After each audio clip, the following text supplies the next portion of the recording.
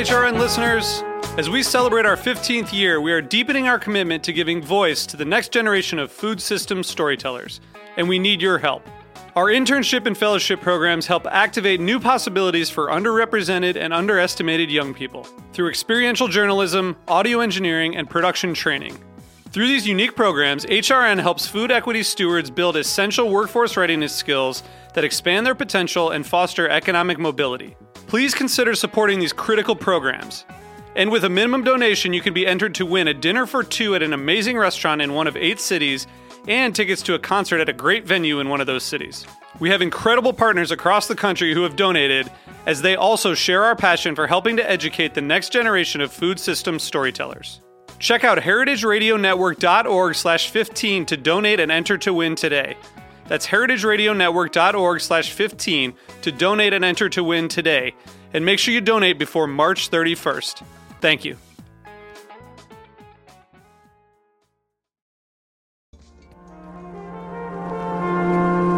Broadcasting live from Roberta's in Bushwick, Brooklyn, you're listening to heritageradionetwork.com.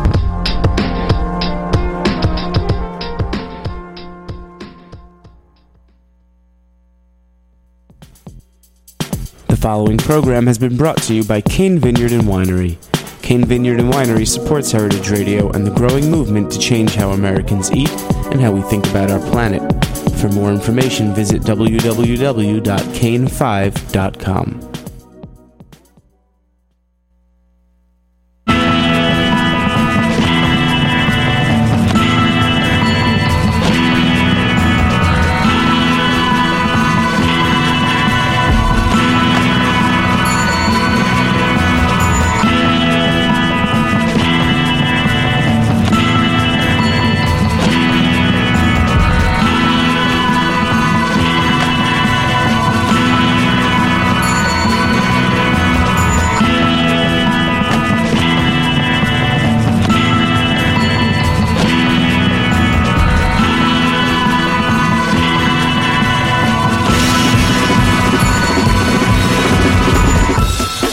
Welcome to the Food Scene on heritageradionetwork.com. I'm your host, Michael Harlan Turkel, here today with Boundary Breakers of the new cookbook, Cooking Without Borders, Chef Anita Lowe and her co-author, Charlotte Druckman. Thank you for being on the show. It's a lovely book. It's an amazing book, and it is so Anita. It is so you, within the recipes as well as the text and the writing and the stories behind it. And I think it shows from knowing your background. You grew up in the Midwest, Chinese-American family, but then had a whole bunch of other worldly outside influences kind of shape your cuisine. This book encapsulates, all those particular, personal perspectives. So it's kind of amazing. The Midwest, Michigan. Let's talk a little bit about it. You grew up in Birmingham. What was life like? Well, it's kind of like anywhere, USA. I grew up in the, suburbs of Detroit. Yeah.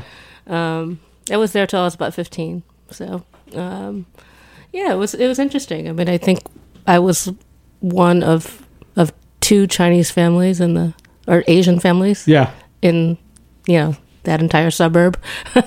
Yeah. in my school. So. Well, how did your parents find themselves there? I think. Both my parents were doctors, and they just found work there, or they were looking at different hospitals to work in, and they were like, well, Birmingham has a good school system. Yeah. so we ended up there. Yeah, and until 15. After that, where did you go? Then I went to Massachusetts. I was in Concord, Massachusetts for 3 years. Yeah. And then after that, I was in New York. So you got Midwest, you get Northeast, you get the metropolis of New York, but you're forgetting an important part, Paris. Yes. Yes. So you went to school for, not culinary, you went to NYU, I believe? I went to Columbia. Columbia. And for what? For French. Yeah. French literature. Yeah. So, yeah, and then I was studying, Columbia has a summer program there called Reed Hall, and I was there for a summer. And I fell in love with that city and had to go back, and was learning how to cook for myself at the time anyway, because it was college. And so I ended up in I ended up in cooking school there. Yeah, it's pretty awesome, I guess, to be in your formative cooking years and be a Francophile. Yes. So, rather than be stuck in the Midwest. Yeah. So, Charlotte, it must have been intimidating dealing with someone who went to school for literature, loves France and Parisian culture and cuisine as much as you, to collaborate on something like that. No, I think the intimidating part was just, her skill as a chef. But actually, the literature part was the thing that made me want to work with her, because if you're someone who loves words and you love France, and you love French culture, and I have to say, I did the Read Hall program too. Oh, you did? I don't know if we ever discussed this. Yeah, but I did it over a summer as well. Yeah. So for me, that was actually one of the things that made me most excited to work with Anita, because I knew that we would have that in common and that she would care about the words. And, if you're a writer, even though you know that the food's always going to come first, you want the words to count. Yeah. So, yeah. Well, I mean, there are headers, and we'll get to recipes specifically. But one of my favorite recipes in the book might not have been because of the food, but it was more so of the backstory, which was the sautéed fillet of brook trout. Which is a French dish. Well, a riff on a French dish. Oh, right, yeah. Yeah, what is that French dish? Saumon à l'oseille. It's salmon with... the sorrel cream. Sorrel, I just wanted you to pronounce it because I would have butchered that. So, yeah, I might have just butchered it as well. But much better than I would have done. But it was a signature dish of Maison Trois. Yes. And you first had it at Le Bernardin. Yes. Yeah. I might have had it in Paris as well. I definitely remember having it at Au Pied de Cochon in Les Halles. Yeah. I definitely remember having Which is it. still there. Yeah. Yeah. It's a real old-fashioned classic, the ubiquitous French. So, but how did you make that little change to make it your own? I actually didn't take it that far. I mean, I brought it up to date. I think we were actually frothing the sauce at the end, making it, I don't know. And then we were smoking cold smoking the trout roe. Yeah. So and on top of it, it was on a roasty potato. So it was kind of like, so it was kind of like an old fashioned, potato pancake with smoked salmon. So it kind of drew that line between those two dishes. Awesome. I mean, Charlotte, when you see these things happening in front of you, do you see where the dish came from and where Anita, put her Midas touch upon it? Yes, but I think you and I have talked before about art, this was just reminding me of it a little bit. It's sort of like when there's a painting, and we might not know what the artist's intention is, but that painting's been around for long enough, or it impacts us hard enough, I guess, that we draw our own story. So sometimes you can have one of Anita's dishes, and you can kind of think it's telling one story, and then sit down and talk to her, and you might learn it's actually telling another one. So I think I can... often, especially now that we've worked together, I can see where things came from and where they went, but sometimes I'm still surprised. Yeah. So let's talk more about those formative years. Paris. Do you remember the cuisine, like what you first ate there, what your experiences that completely changed your palate and moved you away from literature into cooking? I don't think it ever moved me away from literature, but I think just everything, like the bread. Yeah. For a long time, you couldn't really get a real baguette in this city. Yeah. Do you still think you can't? Because now you absolutely can. Okay. Yeah. Back in the day, and I might be dating myself here. Yeah. But back in the day, it was very hard to get that baguette. And that was one of the things that light, airy crispness. Yeah. There's so many things that were... really impressed upon me. So then when you came back to New York, you found yourself in a couple pretty lauded kitchens, Boulay, Chanterelle. How did you transition into that? I mean, did you just walk up and say, oh, I was in France, I ate some really good stuff and I want to cook? Well, I had already taken, I did Read Hall the summer after my sophomore year, and then I went back and went to cooking school the summer after my junior year. So I had already had 4 weeks of cooking school. Yeah, which Yeah, because you'd hire someone after 4 weeks of cooking school these days. Yeah. Well, I might actually. I don't require a degree. You just have to be dexterous and have a head on you, and a palate. But yeah, I just thought it was going to be a great way to keep up my language skills, and I was applying at all the French restaurants. Yeah. And I applied at Le Bernardin. Yeah. And they didn't have a space for me, and they sent me down to Boulay because they knew that he was looking. Yeah. So. And how was your first day at Boulay?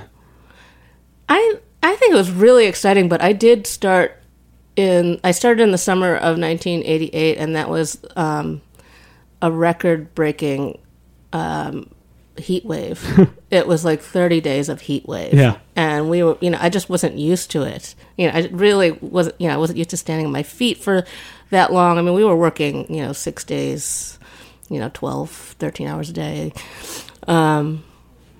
Yeah, and I was getting sick every night, but the food was so exciting that I just kept, I actually acclimated it finally. Yeah, yeah. It's like when you're in that dizzying chaos of the kitchen and you find this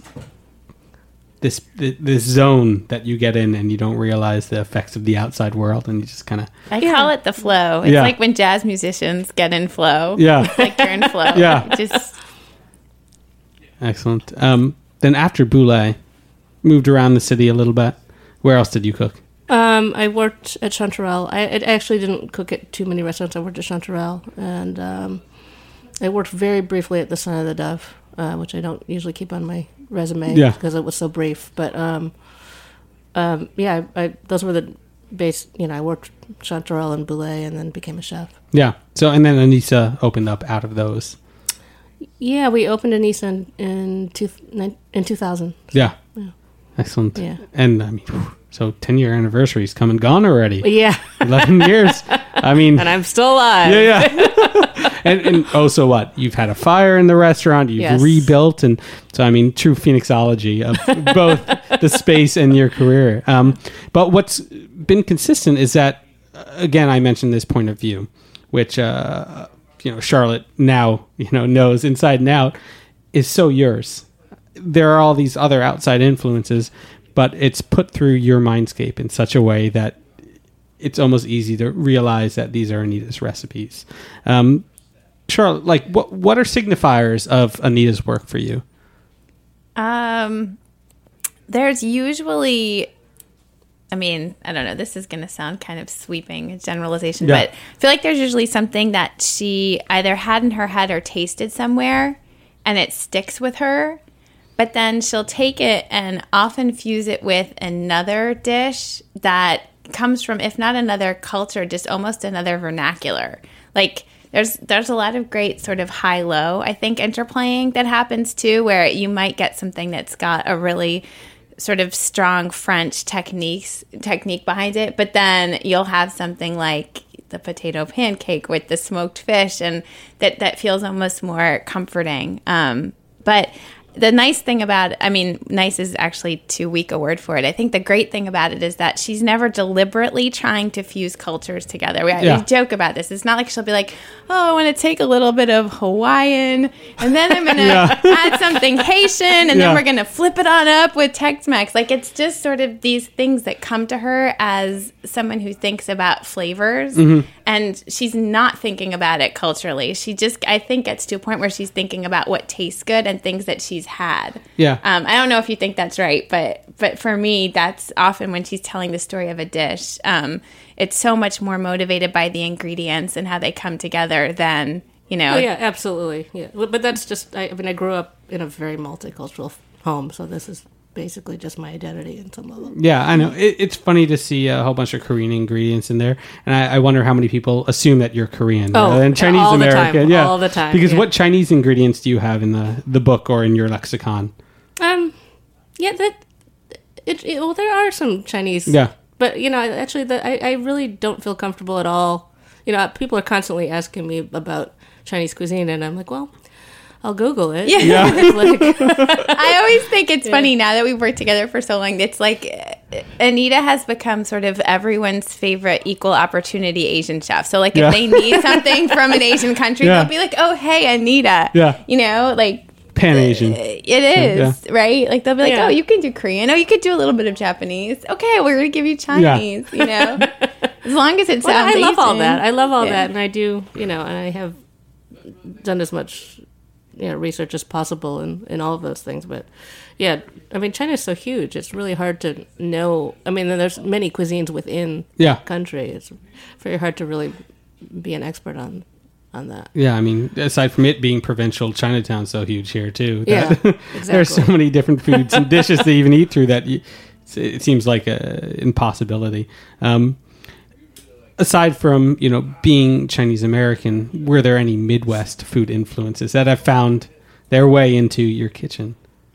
Oh gosh, there has to be. Yeah, like cheese balls. Cheese balls. Yeah. I did make a cheese ball one year, and I didn't realize I was doing it. It was for New Year's Eve because we do special menu every year, and it was actually I actually realized it after the fact as I was like plating it that it was actually just a cheese ball. Wait, I think there's a honey baked ham reference in the book, or we might have had to cut it for room, but there was in the pea chapter.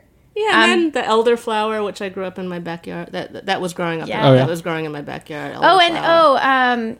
Was it kohlrabi? Didn't one of your neighbors had really long stalks of something? Oh yeah, the kohlrabi. Yeah. One of my neighbors was growing kohlrabi. Yeah, I don't know if that's specifically Midwest. I mean, yeah, but it's in your backyard. Yeah. Of course, the elderflower came from our neighbors that were from. I can't remember where they were exactly from. Yeah, but. Yeah. So what I found really amazing and akin to, and I didn't even realize this of your life and mine, is there was a point when I had a nanny, and she was from, I think, St. Vincent, and I learned to eat Caribbean food. Yeah. I remember eating goat at her son's wedding when I was very young. I remember my brother getting drunk off rum baba cake, like when he was way too young to be drinking. But you were influenced by a lot of nannies in your life, and you absolutely. had a Hungarian one that was kind of... Yeah, she was with us for the longest of any of them, and I really, she really raised me on some level. Yeah. She was, her chicken paprikash was one of the, my favorite dishes growing up, and yeah. Yeah, but I mean, you see those people, pop up in the book, and everyone assumes cookbooks, I think, to be this lore of the people you worked for, your mentors in that field, but that there are these food memories that come out of, childhood and non-familiar people that made a mark on your life. So I just want to say that I guess I don't usually say nanny. I say she's like my second mother because really, and she's still alive, so she is kind of, but also St. Vincenzan. And my favorite thing was when my parents would go away and she would make us her food. I was never happier. Yeah. Also, pumpkin fritters and conch fritters. Hello. Oh. Did you have? I don't know. The pumpkin ones I loved because I have a sweet tooth and they were like totally covered in sugar and cinnamon. But the conch fritters and rice and peas. Yeah. So good. I was so happy. Yeah, every year. Plantain too. Every year when the West Indy Day Parade happens in Brooklyn, I always almost go out there for doubles and all that kind of stuff, and just like because that almost feels more like food that I remember from my childhood than my actual rearing. My grandma was Romanian, and there was some of that stuff. I worked at a pizzeria in high school, and I know some of that stuff, but then some of those singular flavors like goat and rum baba cake kind of stuck out. And the title of this book is so befitting of not just this conversation, but of your, travels and travails and people that you met. I mean, it is borderless cooking. It is, without worrying about where it came from and how things or people were perceived it being combined. Were there ever points in your career that you were worried about pigeonholing yourself or becoming controversial for pulling in something that wasn't, an inherent ingredient of a certain dish? No, I mean, I think it is important to sort of have an understanding of of the classics. Is it necessary? Depending on depending on the chef, maybe not. Yeah. No, I don't think I've ever really worried about stuff like that. I think, Anise is a really small restaurant, and we're not cooking for the masses on some level. So. Yeah. But I think when it would come up a lot when we were working on the book, I think people are more inclined to want to pigeonhole Anita, which I think, I think it happens to chefs in general. So if anything, I think you almost find yourself wanting to stay away from wherever you're being pigeonholed. Oh, yeah, absolutely. So it almost makes you braver. It's like, if everyone's just going to assume that what I'm doing is this thing anyway, I might as well do whatever the hell I want. Yeah. But at the same time, like, you got to promote your restaurant, and if what people want are Asian things, okay. Well, we're going to take a quick break, and I'm going to show people the breadth of your knowledge and cuisine, because I don't think you remember, but the first time I ever met you was for Seder. Oh, right. Yeah. So you've been listening to The Food Scene on heritageradionetwork.com. We'll be right back.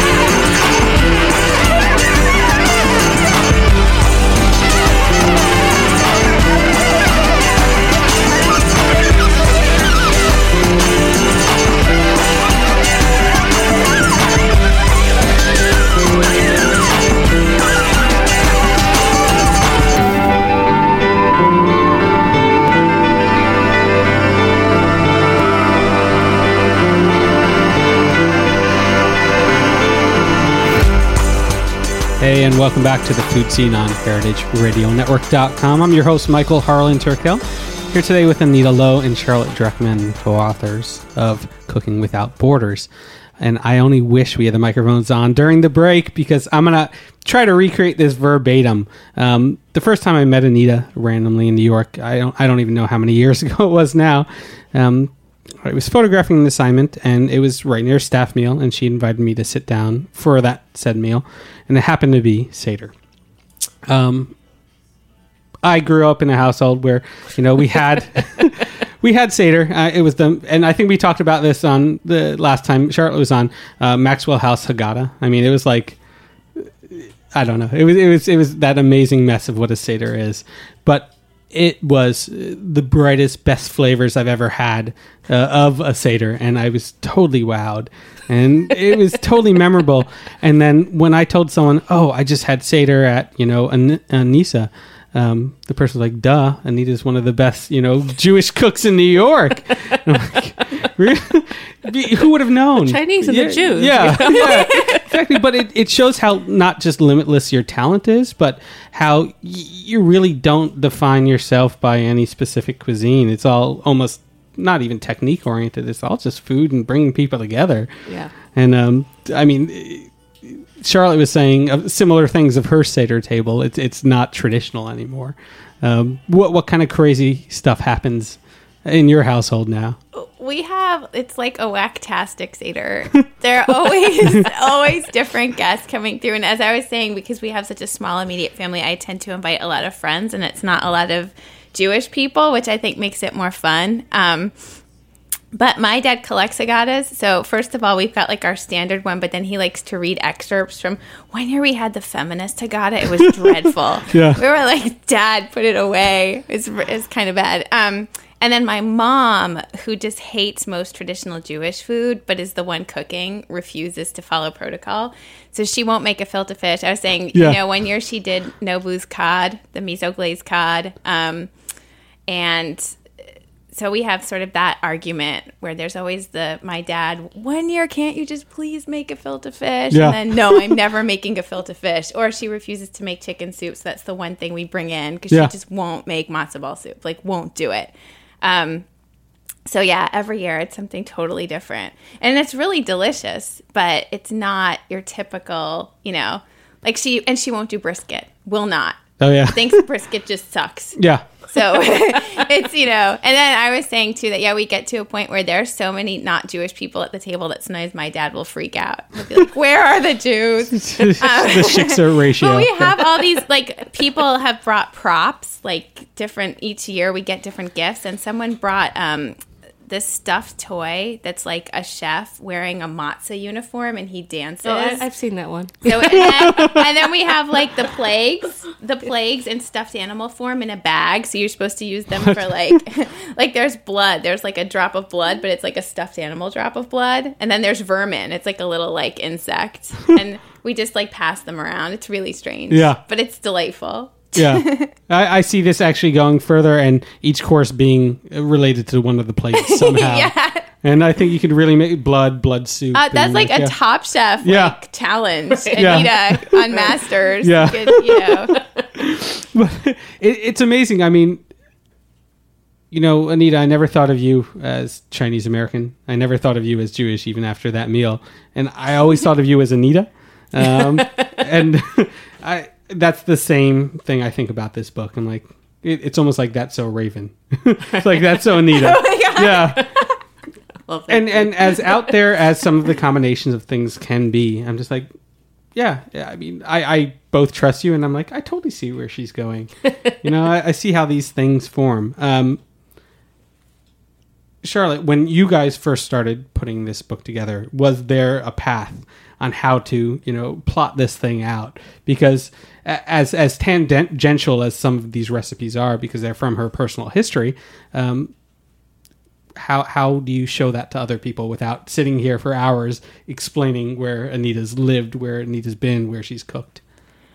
Well, I mean, it definitely took a long time only because we had two different agents and it was sort of I think there's always the book that you ideally want to write, and then you have to be realistic. And there's the other spectrum end, which is the oversimplification. So it's about sort of finding the middle ground.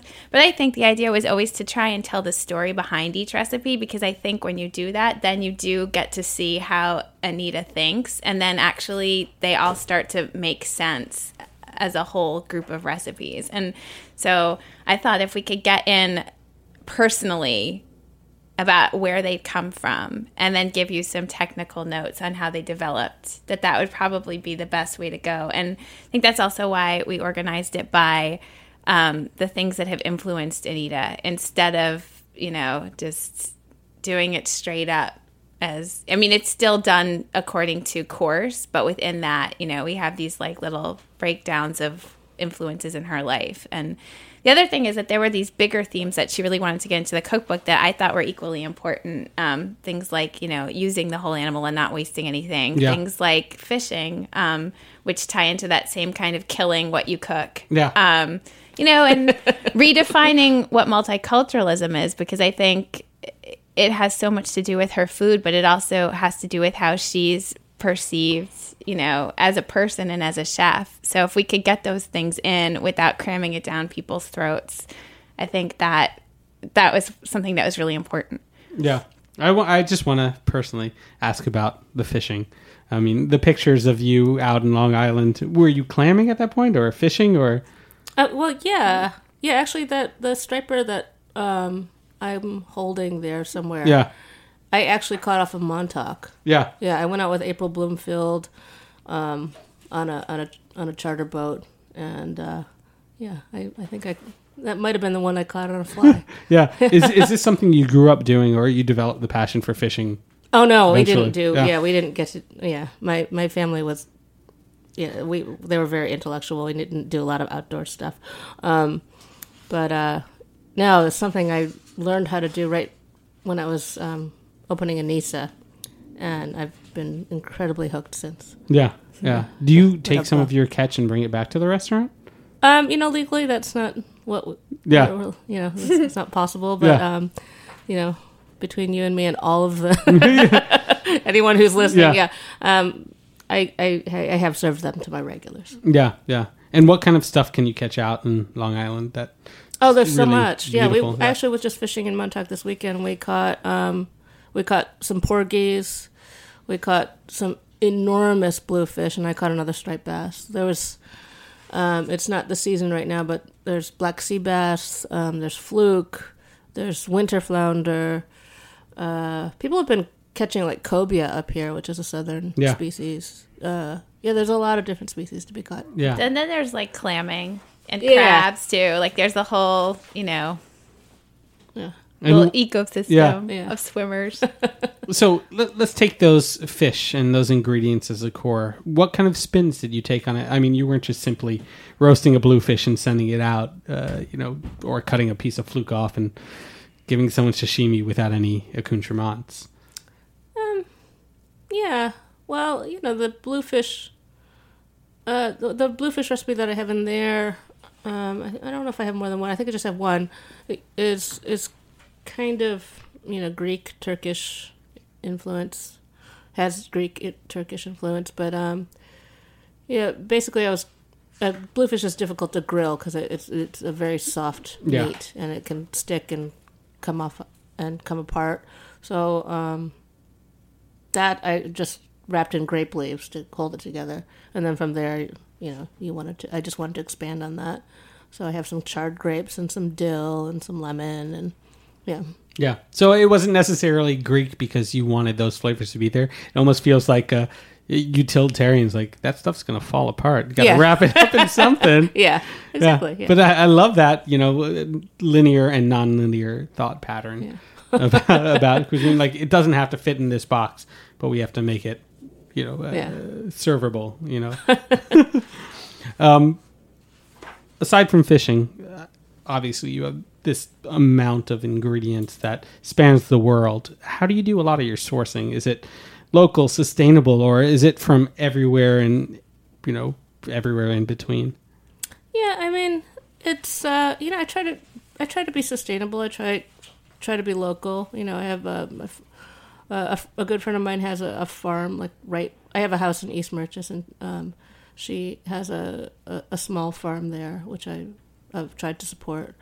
That being said, I am trying to bring in influences from all over the world, and sometimes we bring in things from Japan, and we bring in, but I try to be sustainable by not wasting anything. Yeah. And I do try to be careful about using fish that are either overfished or harvested in the wrong way, or so. I think we talked about it a little bit when we were working on the book, and I remember Anita saying, which I thought was such a good way to look at it, you want to put things like sustainability first, but you never want to sacrifice quality. So just because something's sustainable, if it's crap, which happens, just because something is being done mindfully doesn't necessarily mean it's the best. So I think when you're dealing with that caliber of restaurant especially, you're not just going to say, oh, it's sustainable, and if it's lesser, serve it. So I think it's sort of like figuring out, like I think you had said, if I know that the best version of this is maybe going to have a slightly bigger carbon imprint, I'd still rather get the best and then find the best sustainable version of it when it's ready. Yeah. So it's non-compromising. Yeah. I mean, do you think that that's... Yeah, the thing is, there's always, there's a million things, there's a million questions to be asked. I mean, you put halibut on your menu. Halibut is a lot more plentiful on the West Coast than it is, Atlantic halibut is overfished. So what do you buy? Do you fly it in from the West Coast, or do you use it sparingly? So I mean, it's good to just ask the question at least and try to do your best. Yeah. But I chose to buy West Coast halibut because it's it's a more sustainable source. But I think it's almost like you come up with your own internal ethical map and then you follow it. Like that there's a logic in it that makes sense. Maybe it's not like, gonna fit on a chart on your refrigerator. Yeah. But right. But I think that there's a lot of thinking behind it. Yeah. And speaking of, this map, this mantra, Anita, you've carried something throughout your career, which is, again, I'll say it, so you. But it's also strong, feminine, and Charlotte's doing a book called, what is the Skirt Steak? Skirt Steak. How was it collaborating with such a strong female chef? It was amazing. I mean, it was... I knew I wanted to do the article on women chefs that I ended up doing for Gastronomica, I think, when I met Anita. And then I think the more I worked with Anita, the more... I think the better I felt about writing that article, because I thought, okay, it's not just me. This sort of thing that I want to tap into, actually, it really does exist. It's not my imagination as some, like, conceptually thinking, Yeah. There's something there. And we talked about it. I mean, I think we would talk about it almost peripherally because you don't see it in the book. But I think, when you do get to the pigeonholing, there's sort of the cookbook that people want you to write sometimes if you're a female chef. And then figuring out how to write the book you want instead. And so then when I decided I wanted to do the book, we were wrapping up the cookbook, but it was really great for me to have Anita there just to bounce ideas off of. And then she was so helpful and generous in terms of helping me get access to some of the women that ended up participating in the book. So I definitely couldn't have done it without her. Yeah, for sure. Well, I mean, the subtitle of the book is Standing the Heat and Staying in the Kitchen. Yeah. Was it hard, Anita, to be in this world that was once still dominated by men, and defining yourself not only as a chef or Chinese American chef or Asian chef, but as a female chef? Yeah, I mean, I'm often the only woman in the room. Yeah, and that's still a problem today. Yeah, it was difficult. It definitely was difficult. You definitely got treated differently in different kitchens. Not all kitchens were bad. Mm-hmm. But yeah, all you want to do, I mean, you just want to be treated like one of the cooks. Yeah. And that was always trying. Yeah. I mean, did you see defined feminine touches in Anita's cuisine when you were writing this book, or did you never think of that gender identity? No, yeah. I don't. I mean, but I think for me, I'm someone that tends to shy away from essentialist arguments in general. So yeah. I think it's a red herring to say, well, that's feminine and that's masculine. I mean, I certainly think there are things that you could say that people don't expect from men's cookbooks, right? Like maybe people don't expect the biography as much or the personal touches as much. But on the other hand, you could say that maybe that's just the difference between a cookbook about home cooking and a cookbook about a professional chef. Yeah. And then it comes back to the same argument. Okay, so women only do cookbooks about home cooking and men are the ones that do whatever. It could go in a big circle, which is why I kind of, I don't know if you think that there are specifically female things about your cookbook. Oh, absolutely not. I think gender is a social construction. Yeah. I was going to say, it's not like you serve, what are they called? Like lamb fries, duck fries in there. I think that's masculine. Because whenever you serve testicles, I've done testicles before. Yeah. We did testicles. Yeah. It was funny because I just did a panel that Anita was on. It was a skirt steak panel, and I asked everyone on the panel, well, what if we had basically a bull's balls panel? Like if it wasn't called the skirt steak panel and it was called the bull's balls panel, well, what questions would you ask the men? No one ever thinks to ask the men about being men when they're all sitting up there on a panel. Yeah. Right? But as soon as it's like a women panel, it's like, okay, tell us, what is it like for you to be a lady? Yeah. Answer for your gender. Yeah. It's kind of like a man with different parts. It's just like kind of like these recipes and you just move the ingredients around. Sometimes when I cook, I find myself thinking about my boobs. Yeah. You gotta watch out when you lean over the burner every once in a while. Ridiculous. So aside from gender, this has gotten so far off.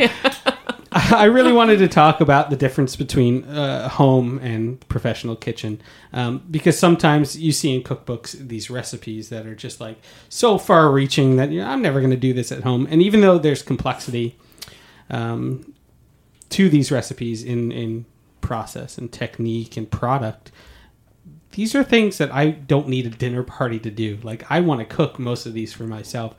How did you do that? I mean, like, really, how did you do that? Because it's kind of like this amazing triumph that it just happened. It's here on the page, and often it feels so constructed. But again, I know you, I know your food, and it's kind of an amazing thing that everything just seems so inherently attainable.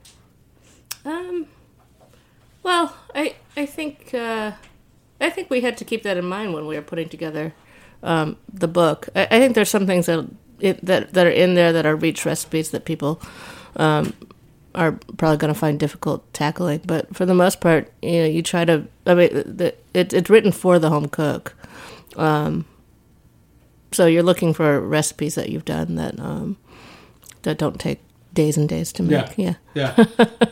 One of the conversations that I feel came up kind of repeatedly when we were dealing with the publisher was the idea of, well, can you swap in ingredients, or not wanting, they didn't want foie gras in there. And our argument was we would rather suggest alternatives but keep the original and not take the original out. So if you don't want to use this, that's okay. You could use that, but let's keep that original thing in there. I think we tried to do that as much as possible. Because the point, the title of the cookbook is, this idea that you're introducing people to flavors they don't know. So if you kept taking those things out, then what would the premise be? So that was something that we had to compromise, but in a way that I think still worked.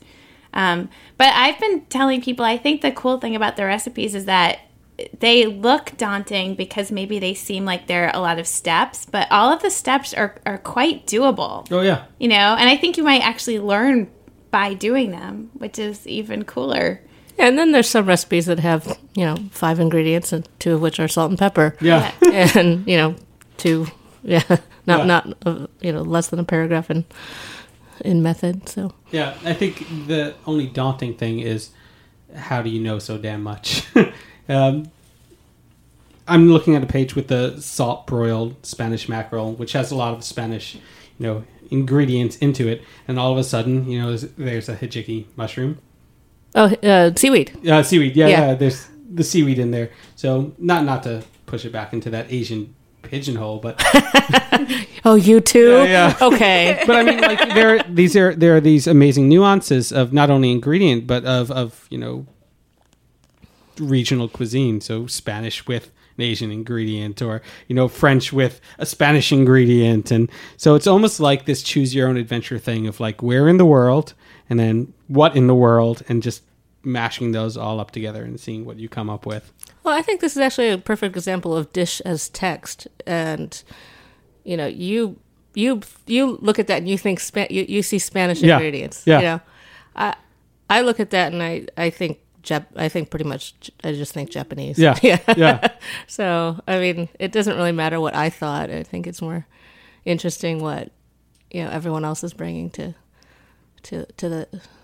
that dish. Yeah. What do you think are the most amorphous, as far as, I could see it one way and you can see it another? What do you mean? The dishes that may seem Spanish to somebody but seem Japanese to you. What are some other great examples of that in this book? Well, I always come back to that pea soup recipe.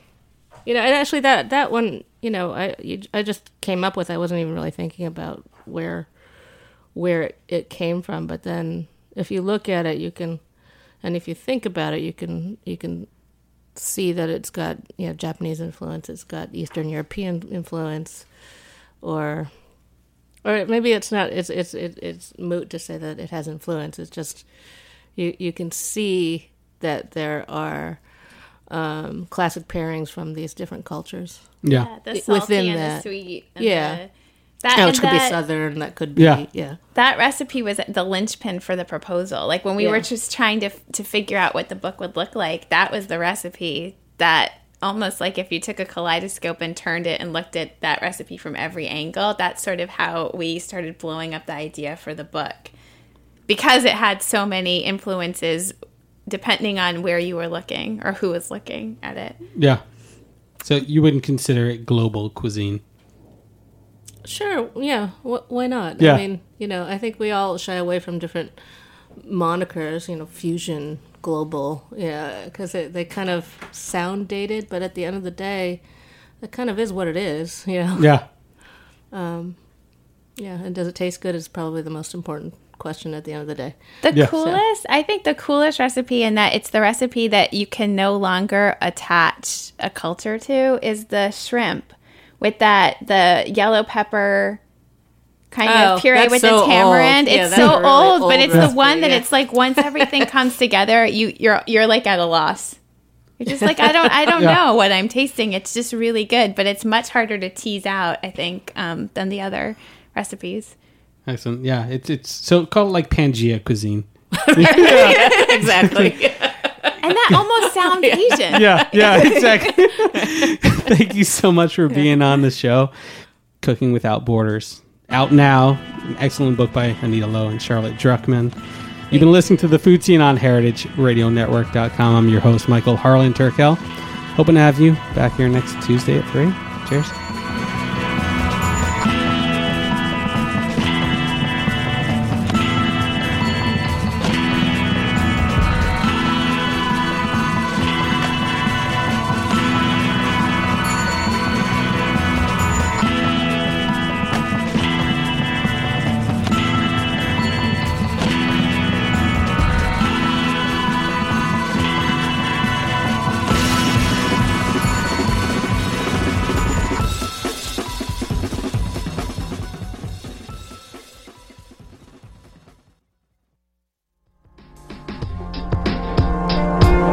Thanks for listening to this program on the Heritage Radio Network.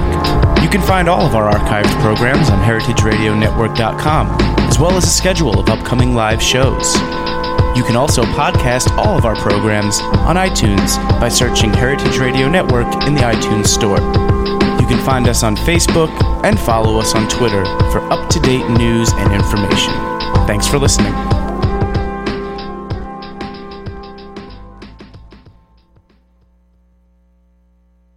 The following is a public service announcement from Food Karma. To kick off the New York City Meat Week in style, Meat with a Twist will bring together the best chefs and mixologists for a cocktail food pairing party on November 7th from 6 to 10 p.m. at City Winery. Meat with a Twist features 10 cocktails paired with 10 chef selections highlighting local, sustainably grown meats such as duck, lamb, chicken, pork, beef, bison, and ostrich. The party will launch a week's worth of events throughout the city that celebrate the slow food movement, bringing sustainable meats to our tables. Again, that's November 7th from 6 to 10 p.m. at City Winery. Updates, tickets, and more information are available at meatweeknyc.com.